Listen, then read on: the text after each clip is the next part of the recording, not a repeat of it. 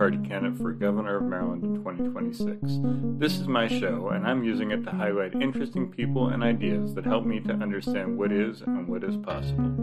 Guests on this show do not necessarily support my campaign, the Green Party. They have agreed to come on to discuss ideas and issues. Today's guest is Lawrence Grandpre, Director of Research for Leaders of a Beautiful Struggle. His focuses include drug policy, criminal justice, police accountability, and community-based economic educational development. He's the co-author of the Black Book, and his work has been featured in The Guardian, the Baltimore Sun, Time Magazine, and Black Agenda Report.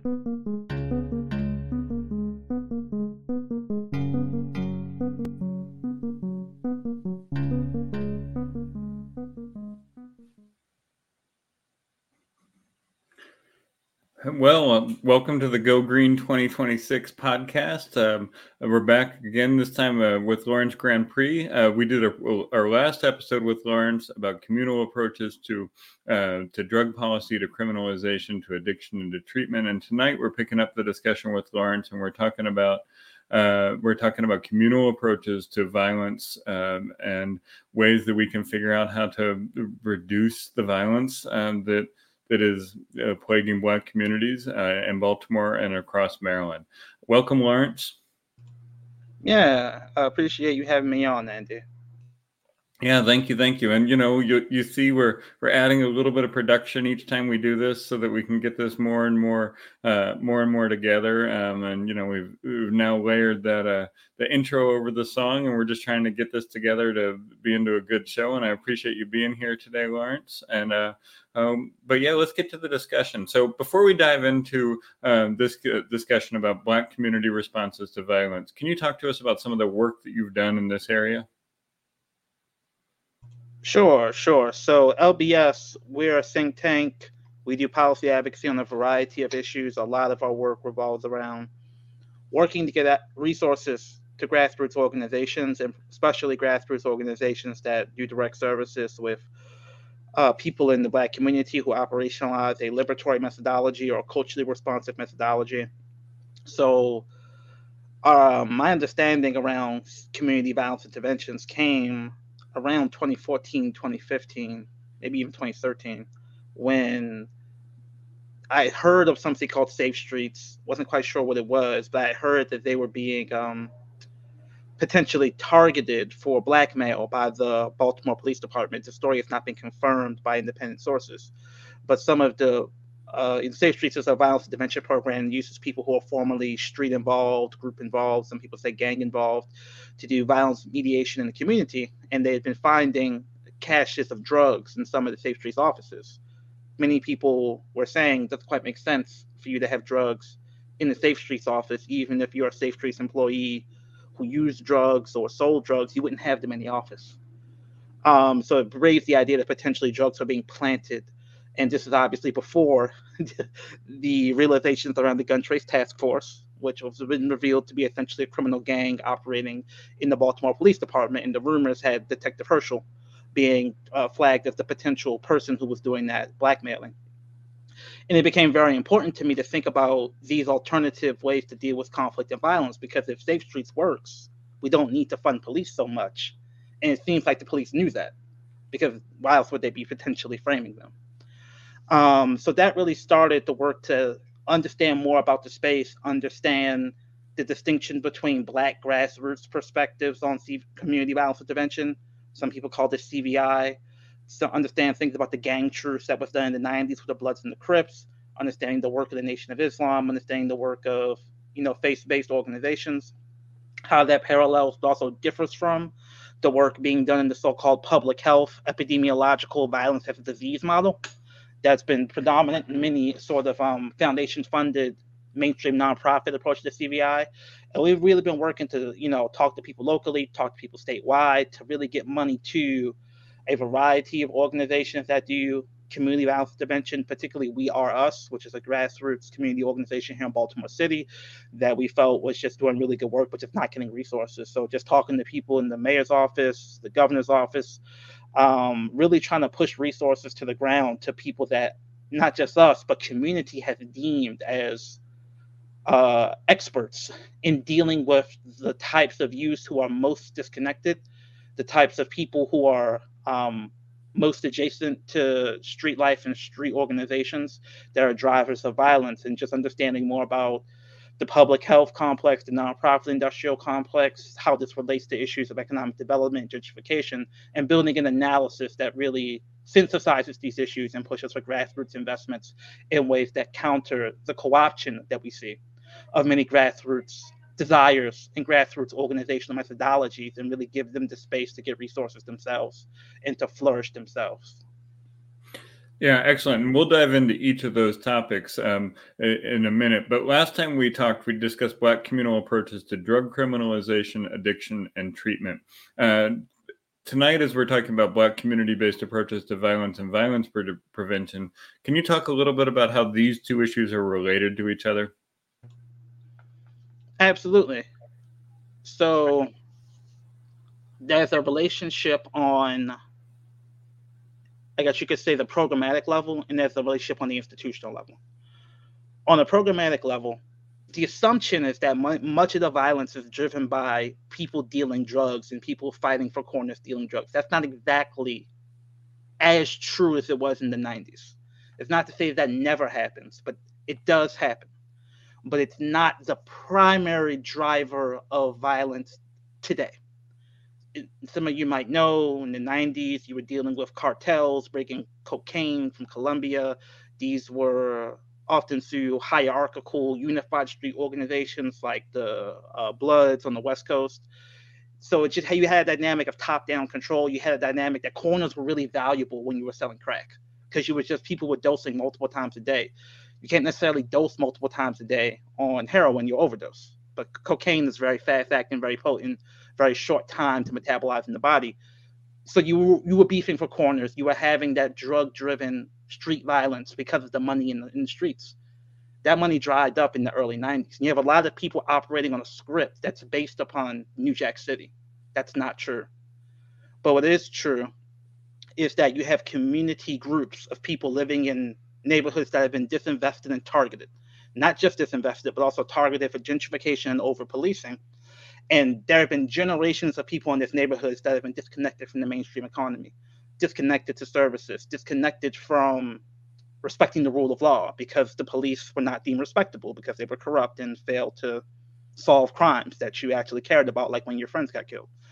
And in that reality, the drivers of conflict get combined with substance use. So you have an increase in potency in cannabis. You have the rise of codeine. You have the rise of prescription drugs. And it's well known that, alcohol and polysubstance use is tied with the actual moment of committing a crime of violence. It's not necessarily that you're an addict, but the intoxicated state. Many people can't, shoot somebody sober. And so you have these drivers where people feel the need to escape, to deal with their feelings of trauma using street drugs. And that creates an environment where you obviously can easily be addicted through trauma, through the trauma of being a victim of crime, or the trauma of being a perpetrator of crime. So you have this complex reality, but you also have a connection on the institutional level.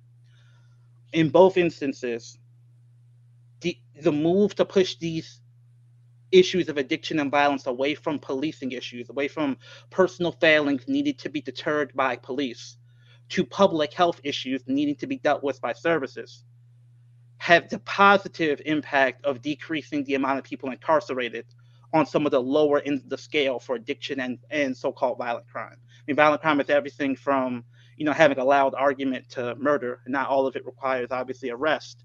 But you have the flip side of that response, which is public health institutions, academic institutions deeming themselves experts in the ways to address these public health issues, bringing public health methodologies from the colonial public health practices overseas, bringing abstract academic quantification-focused methodologies to very deep, complex, psychological, spiritual issues of addiction and violence. And sometimes well-meaning, but I think sometimes very much understanding that they want to monopolize this growing industry of addiction treatment and violence prevention services, basically deeming themselves the experts in the space. And at least in Baltimore, it's not true everywhere, but in Baltimore, demanding grassroots organizations literally subcontract under them to get the resources, but also functionally and epistemologically, grassroots organizations become appendages of their epistemology and their practices, not giving the space for grassroots organizations to actually get the resources and iterate and experiment and grow the indigenous methodologies for treating addiction and violence that we have been cultivating for decades. So that's where the critique of the nonprofit industrial complex and the role the public health establishment plays in that connects to both issues. Yeah, and I mean, I think also you mentioned last week that for Black communities to be open to approaches like decriminalization, there has to be an effort to address the violence. But the violence is often addressed by, again, that public health framework. So can you talk a little bit more about why the public health framework, why you think it's flawed, and your critique of it as it relates to violence prevention? Yes. So I will say that I've given this talk multiple times. Andy, please link to some of the other talks I've given to this issue, because I feel like I have to say the same thing every time, which is important and I enjoy it, but I can't get to it all in a condensed segment. Yep. So we'll definitely link to some of the other ones as well, where you go into it more. But I'm sure we'll talk about the report. But people have been doing community violence intervention, Black people, since at the very least the Northern migration. So when the Northern migration happens, we were separated from our rural community systems in the South, the church, grandma's house. And while there were jobs in the North, the nature of welfare racism made it so the welfare services weren't always available. And to the extent they were very much a white Eurocentric framework that oftentimes assumed a level of cultural backwardness of the Northern migration people, cultural pathology. So just looking at the work of Malcolm X and the Nation of Islam in the 50s and 60s, for example, he wasn't just preaching about the white man being the devil. He was creating mosques in cities all over the country, specifically attempting to use the Nation of Islam to mirror his transition from Detroit Red to Malcolm X, viewing Islam as a spiritual methodology to engage people who were in street life, to value their lives, to value their community, to value their women, even if in some paternalistic, patriarchal ways, to really improve the conditions of community. That is an indigenous violence prevention methodology. And these are the types of things that not just the Nation of Islam, but Black radicals, the Black Panthers, Christian pastors were doing in the Black community since the 50s and 60s. In the 90s, the public health establishment, literally a dude named Gary Slutkin, who was coming from Africa doing, I believe, tuberculosis research, sees a map of Chicago and sees violence clustering in certain neighborhoods. And he's like, oh, that's just kind of like how tuberculosis clusters in certain places too. And then he sees it kind of spreading throughout the footprint. It's just like tuberculosis spreads. So he says, oh my God, violence is a disease.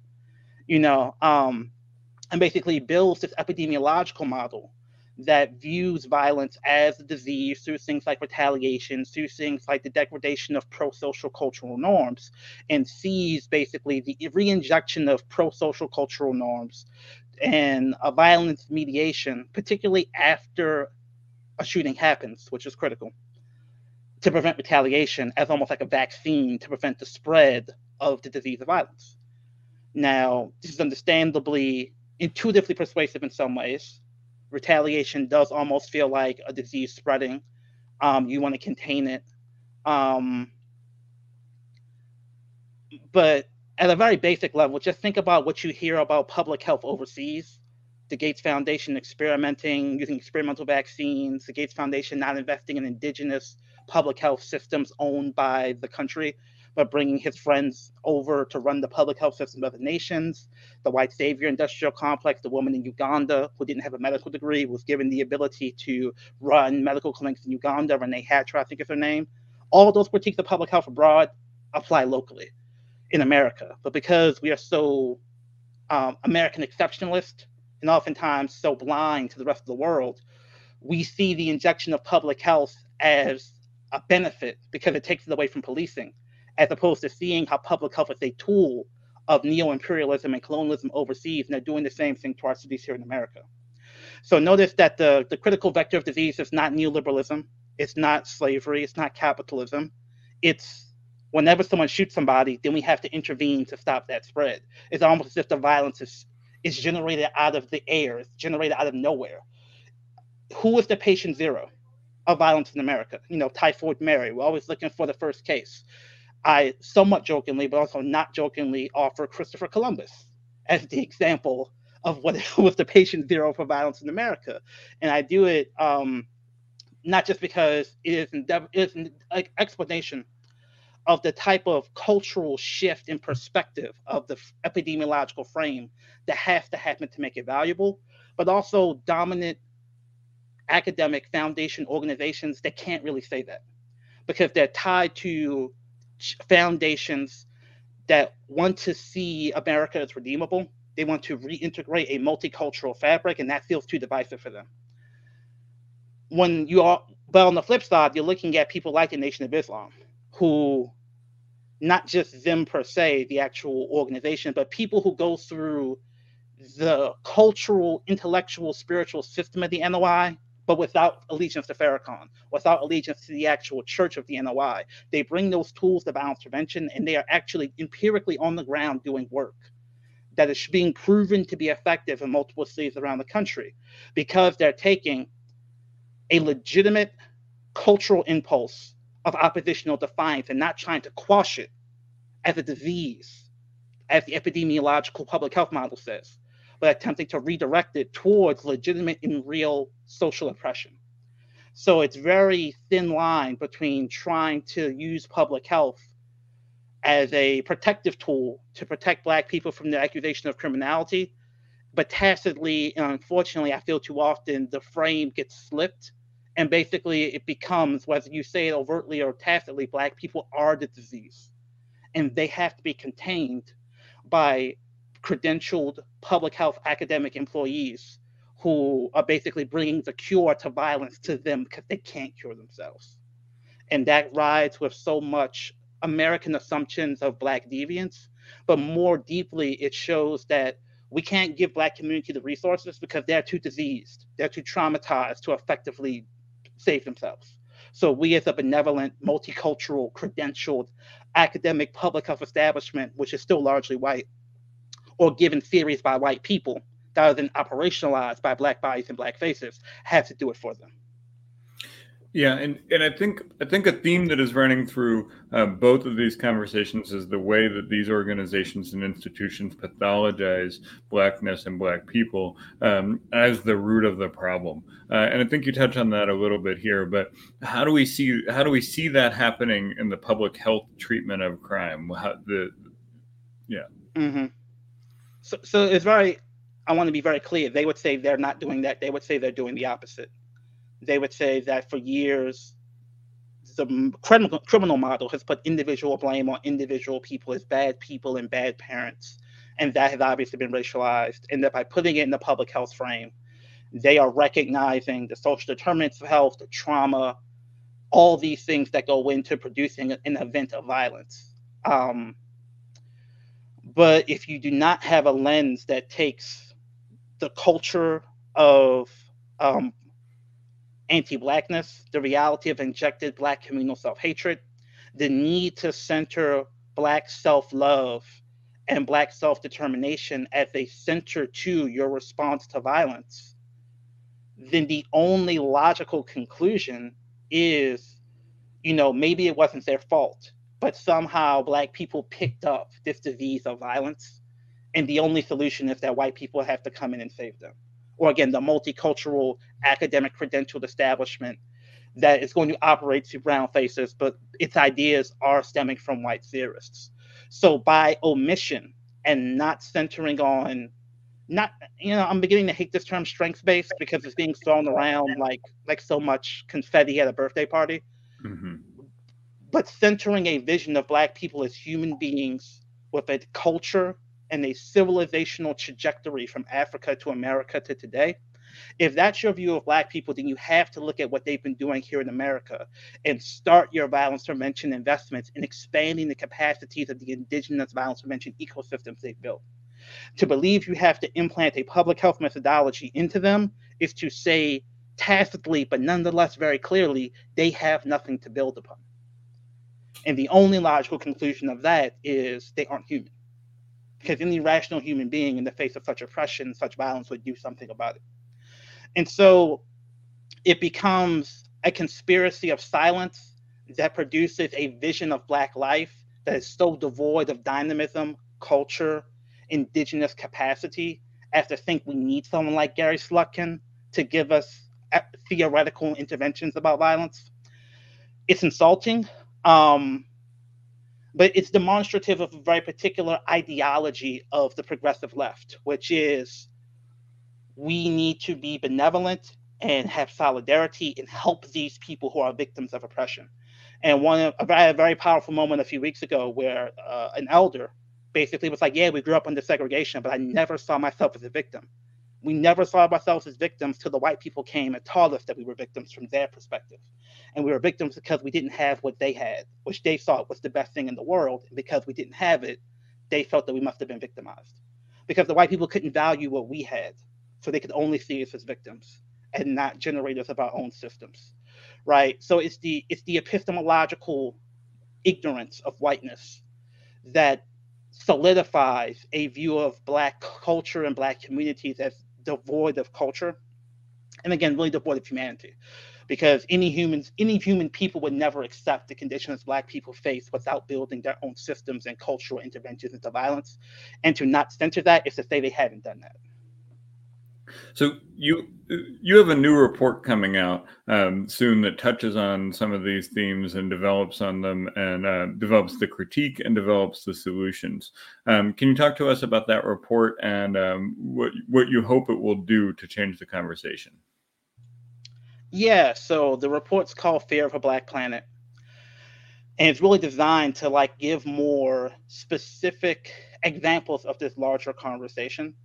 And part of it is going to address the liberal and centrist continuous need to focus on tough on crime policies when it comes to Black people as an extension of an ignorance of Black humanity and the inability to believe that Black people have their own indigenous systems to address this. So a big chunk of it's going to talk about a critique of tough on crime, sentence enhancements, mandatory minimums, things that are literally coming back even in 2024, even under a so-called progressive, social justice oriented Democratic Party of Maryland, as we saw them introducing in Annapolis today, sentencing enhancements that will allow 10 to 12-year-olds to be charged with crimes and would continue basically to criminalize Black youth, even though empirically we see youth crime going down. My segment is focused specifically on extending this critique of the public health view of community violence intervention. Just take a step back. It's important to remember that community violence intervention does not inherently mean violence mediation, does not inherently mean services. The community part of violence intervention is only the community is the target of the intervention. Mm-hmm. So, and I think that word target is very important because it obviously has a double meaning, right? So you can target the community in terms of giving them services, but you can also target them in terms of giving them more bulletproof glass, mm-hmm. giving them more surveillance cameras, giving them more floodlights to illuminate dark streets. All these things count as quote unquote CVI under the federal definition of community violence intervention. So that's part of the interest convergence that's happening here that the report seeks to elucidate, is that our desire to reframe away from the police-based solutions means that we're accepting a bunch of stuff that really is basically similarly along the lines of police-based solutions, just because we want to get some money for the stuff we want, which is like violence intervention, mediation, mentoring, and services. So that's part of what I do, is deconstruct CVI a little bit, but I go a little bit deeper on the critique of public health. And part of it is bringing in examples from other countries, right? So, for example, malaria. People say, well, just give people bed nets and they'll keep away the mosquitoes. And one thing that some people have pointed out is we can build as an African nation a bed net factory, and you can buy our bed nets and then we can give them out. You don't have to bring your people over to do the bed nets for us. Mm-hmm. We could invest in our capacity because we'll give people jobs, and those jobs will probably keep people more healthy than them just not getting malaria. They could actually afford decent foods then. But it never occurs to the public health evidence-based philanthropic establishment to do anything like that, because centering economic justice and sovereignty is always secondary to this abstract scientist, or there's a difference between science as a concept and science as a ideology. So one of the things the piece does is critique the term scientism, which basically turns science into an ideology or a religion, and the abstraction of all social problems into focusing on the actual germ, focusing on the treatment for the actual germ, focusing on abstract populations, and obscuring all the things like nutrition, like political power, like sovereignty, that can impact people's health more holistically. Science becomes a tool of European domination because it abstracts the world into abstract concepts that can then be manipulated without actually engaging the reality of human existence.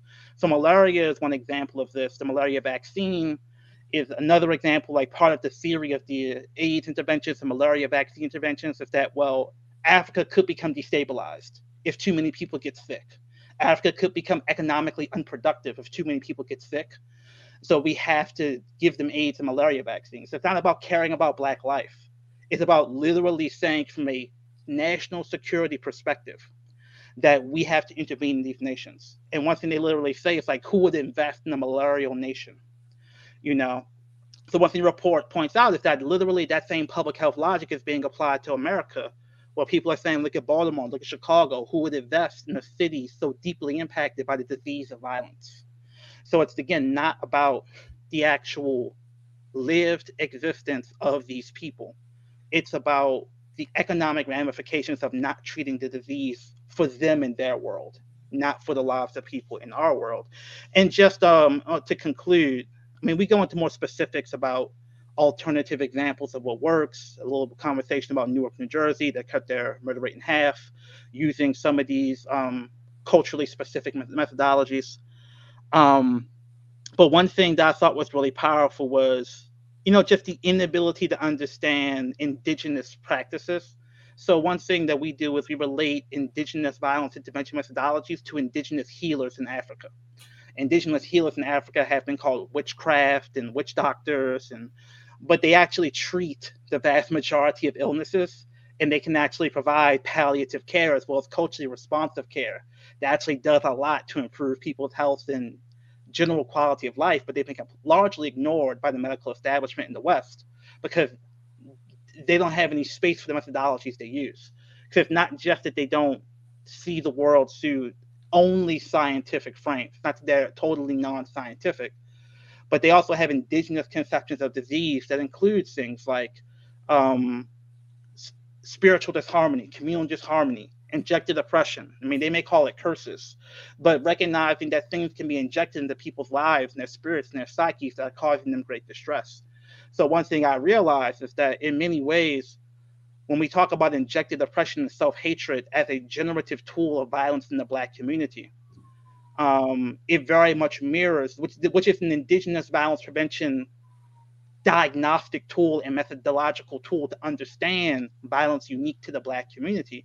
It very much mirrors African healers' understanding of illness as injected oppression or being cursed, right?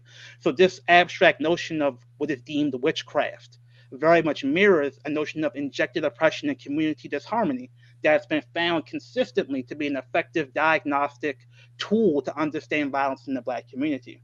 But if you're disconnected from the notion of African Americans as Africans, if you're disconnected from any value of indigenous medicine, it will never occur to you to look to this diagnostic methodology. It will never occur to you that this methodology could actually be more effective to deal with the quote unquote disease of violence, but disease from an African perspective. And look into the history of African people's interventions and our treatment of our own diseases from our own cultural perspectives as a way to think of, well, if we're going to call it a disease, what we as Africans mean by that term might be different than what Europeans mean by that term. What we as people of African descent mean by public health might be different than what the Eurocentric intellectual establishment means by public health. So even the limitations of the English language oftentimes preclude what seems to be agreement is oftentimes masking very deep disagreement. And the report is an attempt to disentangle some of that so that the distinctions can be made clear and we can build political interventions accordingly. And I think one place where that public health and that science-based approach takes hold is it focuses on the problem of violence as one that occurs among people who are all involved in violent street crime. And it sort of looks at that as the end result of this and tries to treat that.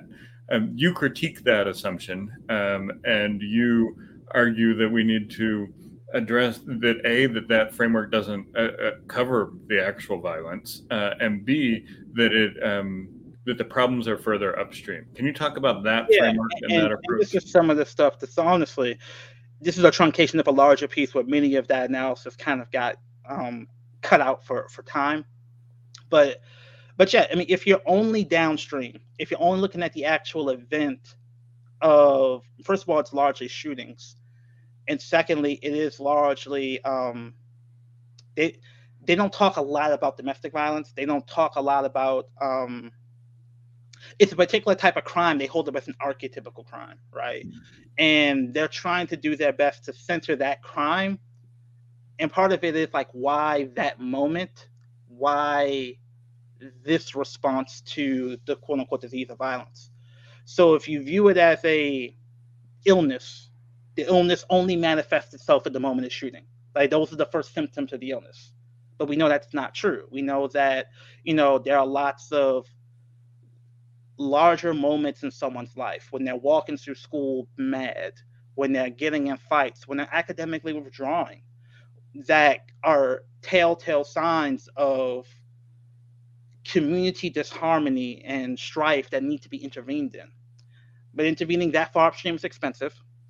And what we know is that if you see the political economy for the reality, which is, again, these cities are worth billions, the real estate in these cities are worth trillions of dollars. But the fear of Black street crime is one of the core drivers that deter rich people from moving to a city, rich people from visiting a city, rich people from setting up business in the city. You can't help but realize that it is such an acute focus on gun violence in these urban communities because it has such a deep impact on the real estate value. So if you actually look at the accumulated understanding of, again, a historical understanding of violence through the lens of violence done in the prisons, violence done to people in jail who then come out of jail, who don't have sufficient reentry, and not just reentry from like a human social service perspective, from a psychological and spiritual perspective. We hear a lot about trauma. And one thing I always heard about trauma is that it is the inability to integrate what has happened to you to what you know about the world, which begs the question of even this whole trauma-informed care movement.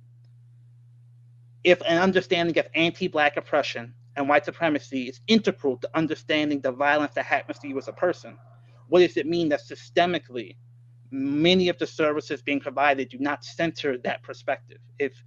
If you understand yourself as defective, and you understand yourself as a person who is not worthy of love, if you have internalized anti-Black conceptions of African people within yourself, how does that allow you to integrate anything that happens to you in a productive way as opposed to a destructive way? And I think it's one of the things that implicates communities' understandings of the value of public health services and why they are sometimes lukewarm to some of these services. I don't know if you've heard of this dude, but there's a guy going around. His name is Thomas Abbott, ABT. And he gave a talk on YouTube, and he works in CBI. He's very upset. He's like, I don't understand. People keep saying they want to save Black people's lives, but when we come and we talk about the work we're doing, they don't support us. They don't give us the money. And it's like, yeah, because they don't want you to do it. They understand there is a constellation of cultural and spiritual technologies you do not have access to. Mm-hmm. So it's not that they don't want the services. They just don't want you and the institutions and ideas that you mobilize to be the only way they get access to those resources. They want to do it themselves. They're not going to tell you that, but that's what they want, and that's why they don't support you.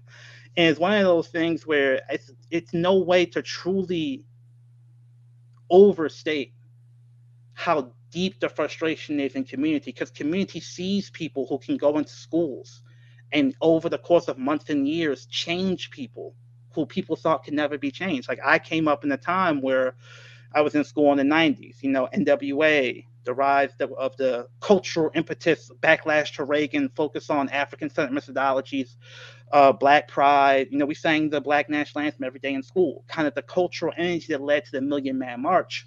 You know, that was a part of my lived existence, and that was largely a response to Reagan, a response to crack, and we as a community led that.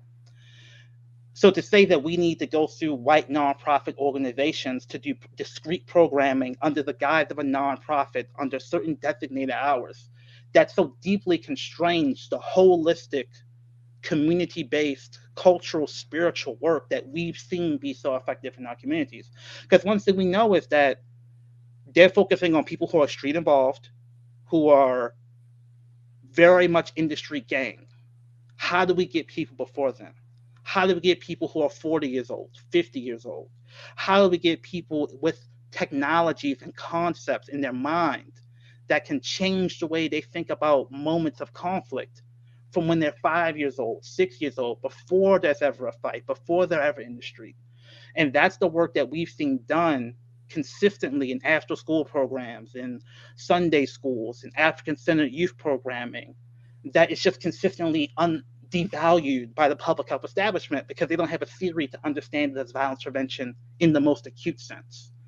I mean, you and I were at a funeral this week for one of our good friends, Anthony Day, and the incident that took his life would not have been impacted by the community violence intervention programs that these people present. That was a work dispute. The individual was older. So it would not have been in that critical catchment area. It would not have been within the evidence-based framework. And so many people are like, what could we have done to intervene earlier in that person's life, to give them a different set of tools, to think through the value of Black life, to think through the value of conflict resolution. And it may not have been the type of things that they want to do, which is literally the people who are just about to shoot somebody do anything they can do to make them not shoot nobody. Which again, from a pure economic utilitarian standpoint, makes sense. Because the one thing they care about is bodies not dropping from gun violence in crowded urban spaces they want to gentrify. But the totality of violence, the interpersonal violence, we get beat up all the time in the Black community, we never call the cops. So the burden of street violence is so far beyond what their empirics will ever understand.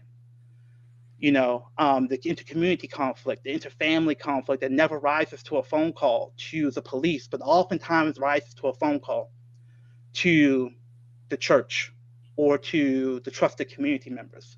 So us seeing the totality of the role of violence, we understand that the intellectual, spiritual, and political methodologies they're operationalizing are not designed to intervene in that and cannot intervene at scale. And they cannot intervene upstream far enough in a way that gives people an alternative to the larger reality of violence. So they can't help but view it as a little bit, Johnny come lately, a little bit exploitative, a little bit like, of course you want to be laser focused on the shooters because those are the people who ruin your property values. We want to be laser focused on saving our community, which requires a larger shift in political power, economic power, that is very much at odds with the people who are funding your programs, right? And one of the things that I thought was really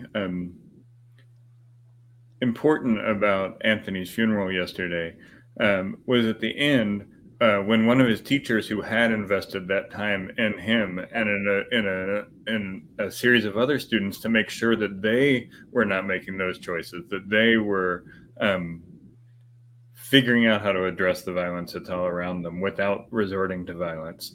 He addressed the room in a way that I just thought spoke perfectly to what you're talking about right now, and he grounded the answer to the problem in those connections to a larger spiritual tradition and a larger history of African people who have been oppressed, who have been held in bondage. And it was the most moving part for me of that ceremony to hear his address at the end, because he had done the work. He'd done the work that you're talking about. Exactly. And it's exactly that sort of program that would not be deemed evidence-based within many traditional Eurocentric public health foundation criteria. And I think that's where the beauty of what they've done is make the violence and dehumanization of African people appear to be so logical, natural, and even almost humanitarian towards African people. Because what they're saying is like, oh, I want nothing but the best for black kids. So you got to show me the evidence. And the fringe result of that, because they control the systems that produce the evidence. They control who gets an evaluation. They don't have even the epistemological, intellectual tools to even do an evaluation that would depict the spiritual, cultural work that's happening in those spaces. Yet they think it's understandable, right? Like, yet they think that through their politics and their science, they can understand what is happening, and they have no comprehension whatsoever of what is happening because they picture it as violent shooters fighting over street corners. And the reality of the story is that, as the case with Anthony, it's not that story at all. Anthony was not involved in any violent crime. He was a guy who liked to read books, fight for social justice, and garden. He still, he was murdered in the break room at his work. And that the thought and the framework that the white progressive believes they can understand that and understand what's going on and offer best practices is clearly broken. And I think your report does a really good job of elucidating that. I want to turn to the other side of this. What are the things that you think have to happen both in practice, in community, and in policy to address this? So it's difficult because if you're not taught to value something, someone's going to tell you to value it, and you're going to be like, what is it? I don't even know what is the value. So if a service does not center injecting a contextual understanding of the world, oppression, anti-blackness, and center on building cognitive and cultural, spiritual scripts for people to process the trauma of the violence, the structural violence, the poverty, to counter the internalized oppression and internalized self-hatred that America has injected into Black people. If your program isn't doing that, it can't be a best practice. It can't work. It can work for some individual people. Some of them have already done that work independent of you. Some of them have already figured out that they don't want to be in the violent life no more. It can work maybe from the perspective of just not literally pulling the trigger. It cannot work in terms of comprehensively changing someone's life to make them a person who is genuinely a servant of the community in the way the community deeply values, and that comprehensively addresses the violence in community from the perspective of structural violence. So the community has to find a different definition of working than the mainstream public health establishment. So that's part of what we have to center is. We have to define what work is, because what they have defined as working is literally less gun violence that scares rich white people. That is an illegitimate definition of what works. Even by their own definition, there are examples that are showing that the use of cultural, spiritual, indigenous communal frameworks to address violence, specifically through the lens of local control and local funding, are having results that may indicate for the specific issues related to violence in the Black community that this is a necessary practice. So the example we use is Newark, New Jersey. Newark, the mayor is Ross Baraka. He's the son of Mary Baraka. Mary Baraka was the MC, the parliamentarian for the Gary Black Power Conference. He led a grassroots community organizing campaign that got a Black mayor elected, Black city council people elected. So really built a Newark, was part of a Newark community response to the riot of 67 in Newark that centered community control, culture, institution building, and they brought that approach to their community violence intervention ecosystem. So as opposed to bringing in only Gary Slutkin or only the people from New Chicago, they brought in one of the people who helped negotiate the Bloods and Crips gang truce in LA. And they brought him in, working with the community, working with Rutgers to lead a community violence intervention. This term is being thrown around too much too, but ecosystem. But it's not just like we built a bunch of nonprofits and called it the ecosystem. The ecosystem has different institutions that play different components. So in Newark, you may have, Minister Abdul Haq, and you have his crew, which is more of the, outside Nation of Islam, cultural, spiritual influence organizations, but they're at the table with Rutgers. They're at the table with the funders. They're at the table with the mainstream nonprofits. And not only are they at the table with them, they're actually given support by the mayor of Newark to say, these guys run the show. The people on the ground run the show, and the funders and the nonprofits are responsive to them. The public health people, the mainstream public health nonprofits, are a different part of the ecosystem. They may have slightly different beliefs than the people I just talked about, but they play their own role. But they also have elements of community control built into their system. So the Newark Community Street Team is very similar to Safe Streets, but they also take political stances that Safe Streets in Baltimore have not, and from my understanding, cannot take. They're very adamant that the funding from legalized cannabis in New Jersey should not go to the police, but it should go to be reinvested in the community. I don't think Safe Streets ever said anything like that. In fact, LifeBridge House, one of the organizations that oversees half of the Safe Street sites in Baltimore on behalf of Catholic Charities, came out in support of sentencing enhancements for people carrying illegal guns during last year's legislative assembly. So that's an example of a fundamentally different approach to violence intervention in terms of who the ecosystem is accountable to. Because if it's accountable to the Black grassroots and community, they're going to be pushing more upstream interventions like community investment. If it's accountable to the white nonprofit industrial complex, it's going to be more oriented towards cooperation with police, foundation funding, and that leads them to support things like increased criminalization, even when national best practice on CVI says don't do that. And these distinctions become, because one thing that people have said is like, oh yeah, we're doing what Newark is doing because we have nonprofits that do services just like they do. But the arrangement of power and the arrangement of accountability and even the funding ecosystem is so fundamentally different here that it cannot produce the same results. So last thing I'll say on that is, like, Newark created a local funding pool for its violence intervention services. In 2020, I believe, they took money from the police budget and actually reoriented to create this Office of Public Safety. This Office of Public Safety works with grassroots organizations, but it doesn't lead them directly. It's a coordinating entity.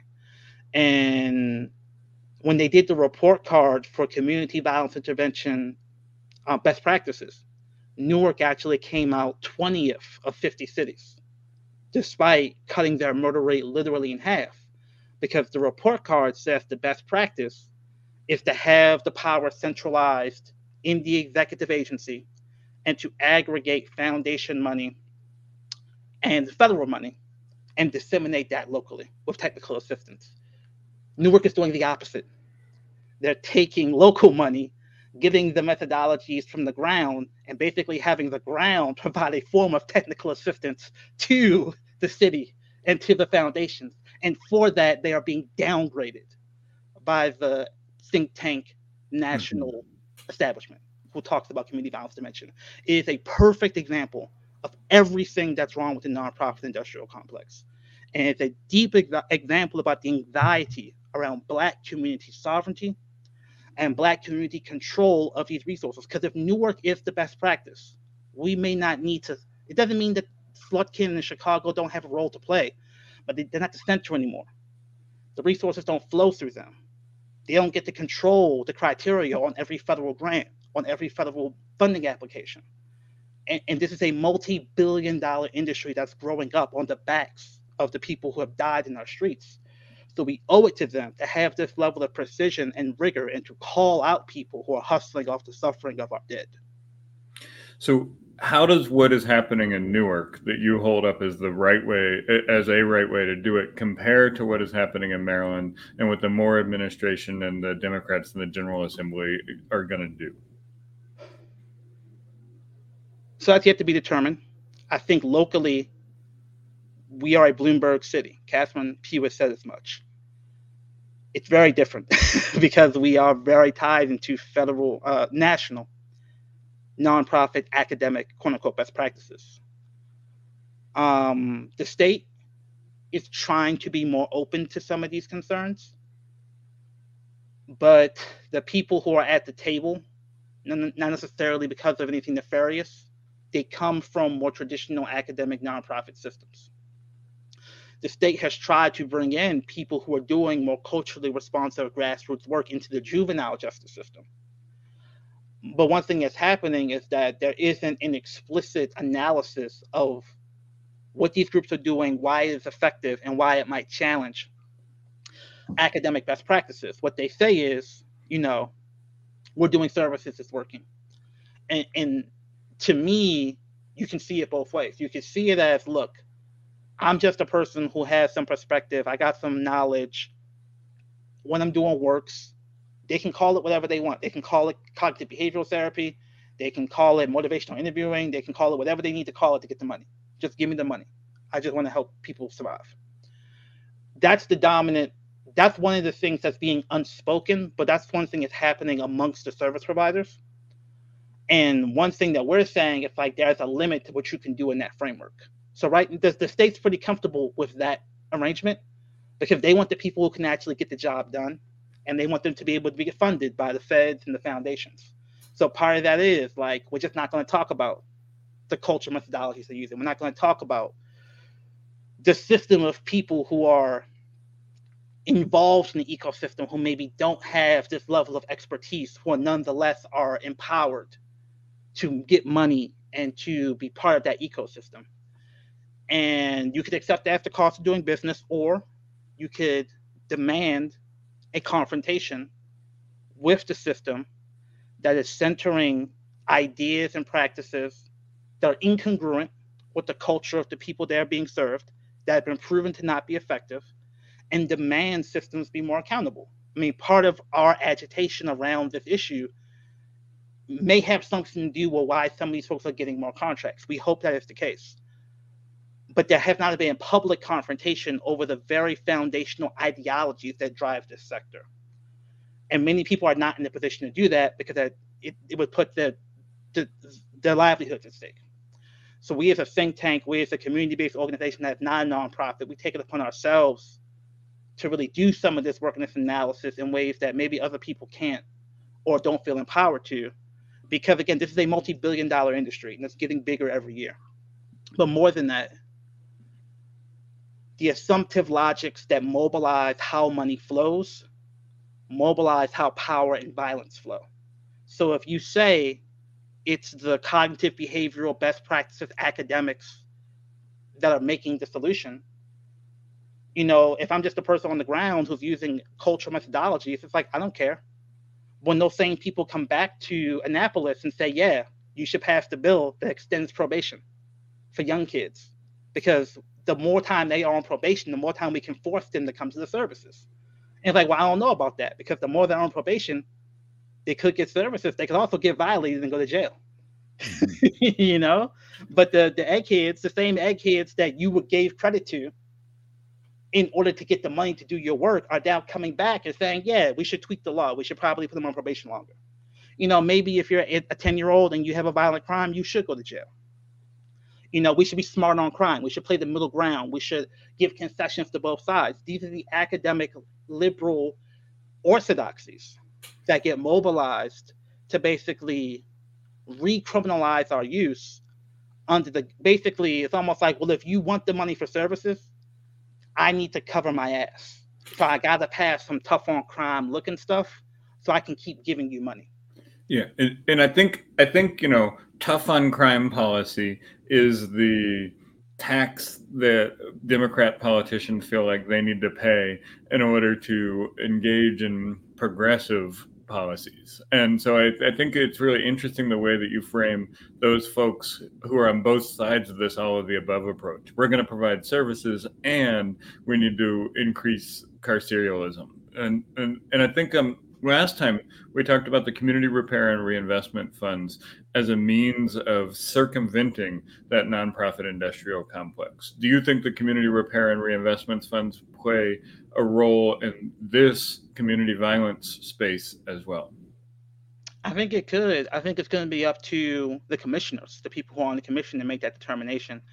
One thing I will say is that independent of the actual community reinvestment repair fund, local funding for community violence intervention at a local municipal level in big cities, at least, I know it's hard when you're in a small municipality.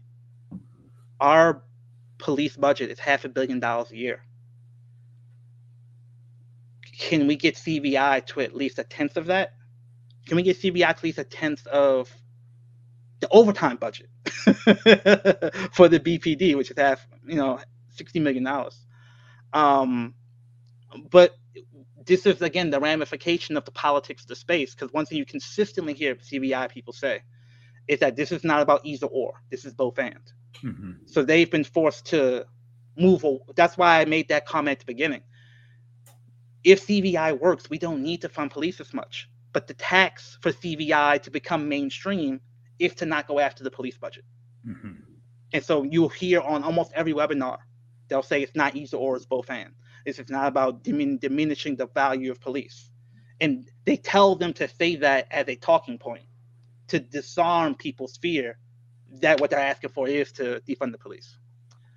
Now, I've been very critical of some people who, in a very superficial way, say defund the police, fund public health. I think that's not a good thing to say, because I think public health oftentimes is the police. But when you start talking about shifting police budgets in ways that force them to put resources where it really matters, detectives, witness protection, community engagement, community oversight, and take some places where the money is not needed in the police budget, bulletproof vests that they don't need, cars they don't need, overtime they don't need, and reinvest some of that into something like community-based, culturally responsive community violence intervention. We really start having to talk about, we have to fund this at a local level. Because if we do not fund it at a local level, Michael Bloomberg and what he thinks Baltimore needs will run our CVI ecosystem. And it's not even to say that he doesn't have research or he has malintentions. He just doesn't know the actual communities creating violence in Baltimore. He couldn't. His program officers can't. Right. And so what are some of the programs in Baltimore that you think are working and could benefit from some of that local funding to help expand their work and do more of this? So, I already mentioned We Are Us. That's the one group that we have a long-standing relationship with. And I don't want to center them solely in the space, but they have particular methodologies that they utilize. And I think any program that utilizes methodologies should be considered to have funding. So they pull from the ranks of people who independently have a large degree of credibility and direct experiences in the neighborhoods they're working in. One of the problems with scaling up safe streets from that public health epidemiological model has worked really well sometimes. And when it has worked really well is when it has had people who worked at safe streets, but their accountability was to the community. And they were from that community, and they brought indigenous cultural perspectives and called it CBT or whatever. In the scaling up of safe streets from 1 or 2 sites to 10 sites, it's been difficult to replicate that relationship. So We Are Us having that relationship is necessary, but not sufficient to their effectiveness. Another thing that I think has been effective with We Are Us is that they have incredible integrity in the way in which they provide their services. So one of the things they say is like, look, having connections to the street is important. Having credibility with street kids is important, or street youth, street men. But if you're engaging in some of the methodologies they engage in, for us, that's a no-go. So you can't be selling drugs, you can't be using drugs. That's not to demonize drug use. We just talked about it. Decrim, addiction is a disease. People have the right to pursue pleasure. But for them, they're like, look, part of what we're saying is that we're offering people a way to get beyond the street life. That doesn't work if we're in the street life with them. So for their model, having a high degree of rigor and precision around them having credible messages from their perspective of credibility and having that backed up by the community has been important to their success. I think similarly, they have a model of human development that they may not call African-centered or Afrocentric. They may not call directly spiritual. They may not use the academic words I use, but I think they're doing things like redirecting, oppositional defiance, away from the lateral aggression that leads to community violence and towards productive confrontations of larger systems of oppression in a matter of self-development. So I think it's very difficult to have objectivity in what is often a art, a spiritual science of violence intervention. But I think these are examples of clear, objective, methodological innovations that effective violence prevention organizations have utilized throughout the decades. Very few of these things will be seen as best practices in the CVI manuals.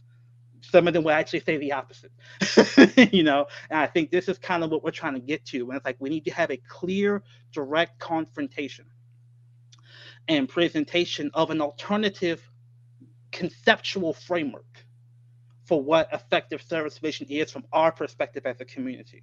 It's not mumbo jumbo. It's not voodoo. It's not the community just like them. They have a theory about what they're doing, and they've been doing it for years. And other people who are doing similar things need to have similar levels of support. I think that having a clear theory of why it should happen and why it works outside of what public health deems effective, but instead based in enduring relationships in the community, feels like a really good conclusion about what needs to happen here in order to address this problem. And I think we're getting close to an hour, and so I want to wrap up soon. But is there, before we end, is there a closing that you want to give that states? Yeah. I mean, I think that's we know there's a lot of anxiety about the quote unquote pragmatism of the perspective we're using. Even amongst people who do these services from the perspective we're utilizing, they're like, we've been struggling to get funded for so long. The spigot's finally open a little bit. We know these people don't understand what we do.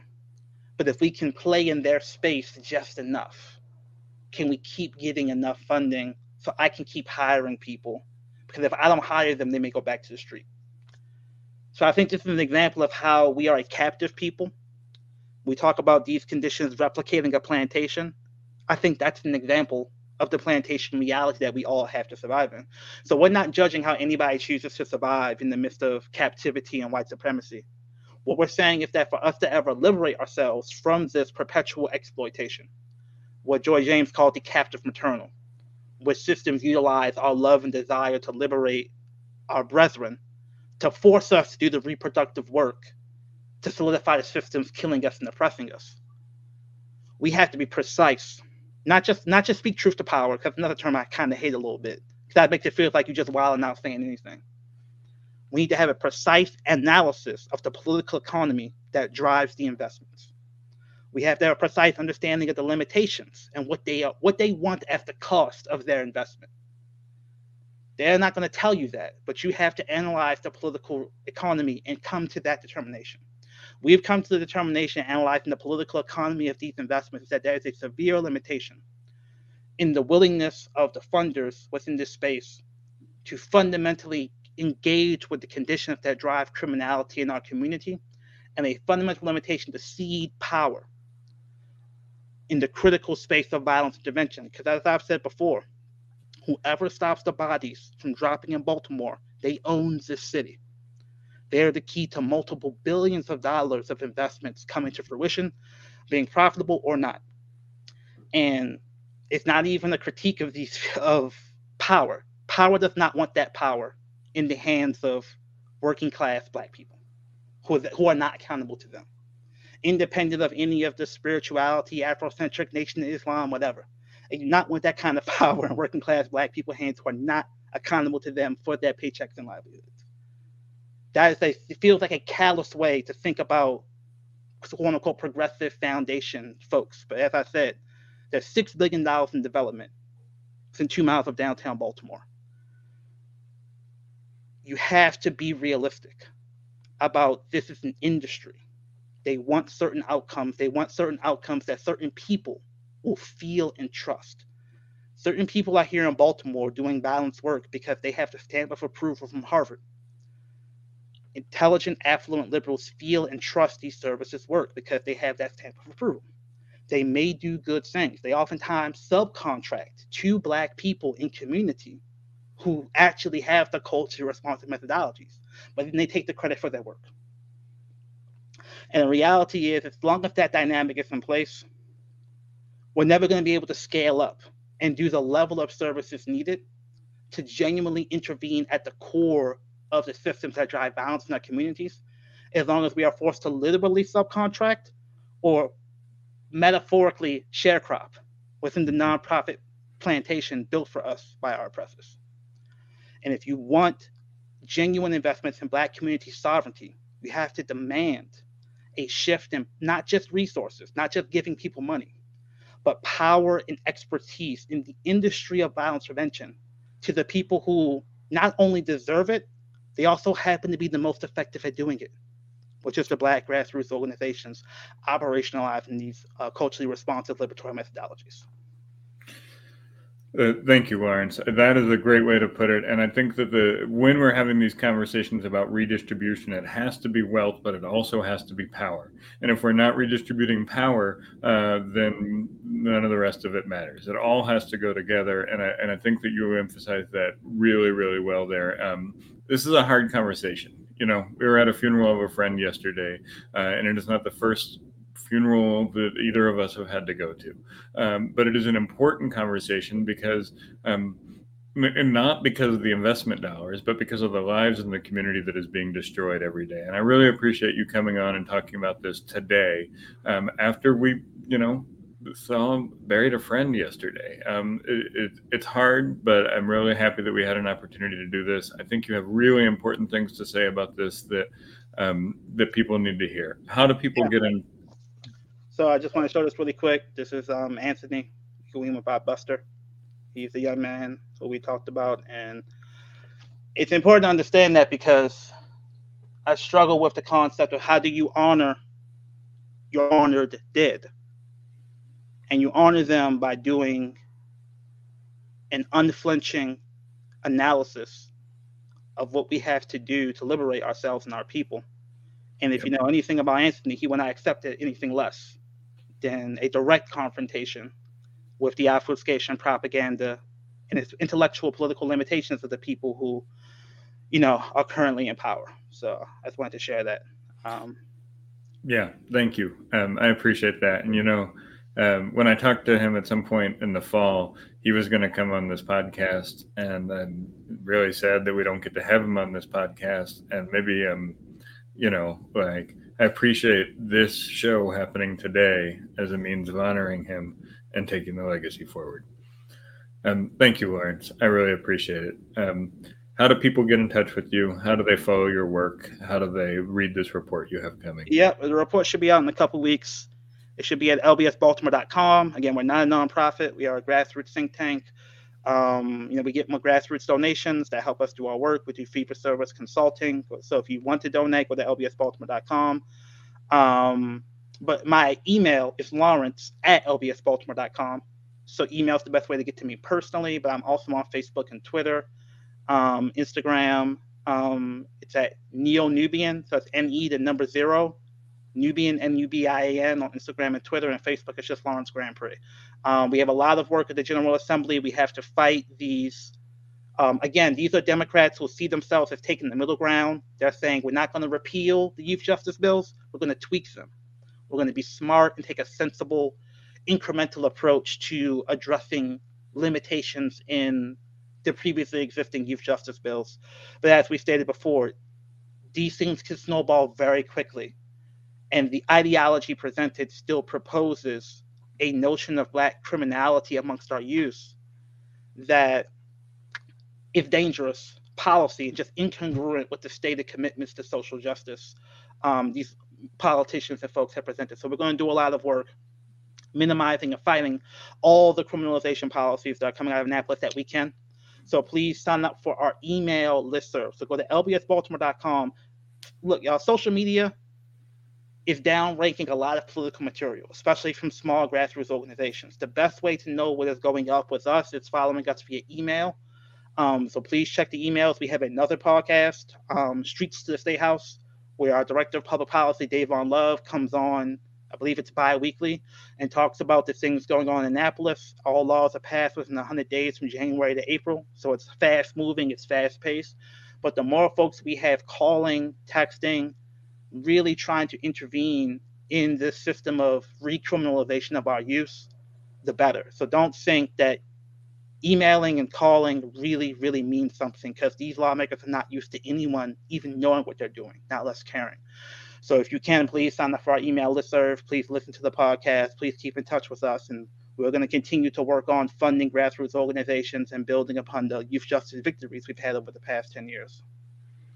Excellent. Thank you, Lawrence. We'll put all of that stuff on the YouTube description. We have Davon coming on to talk about some of that work soon.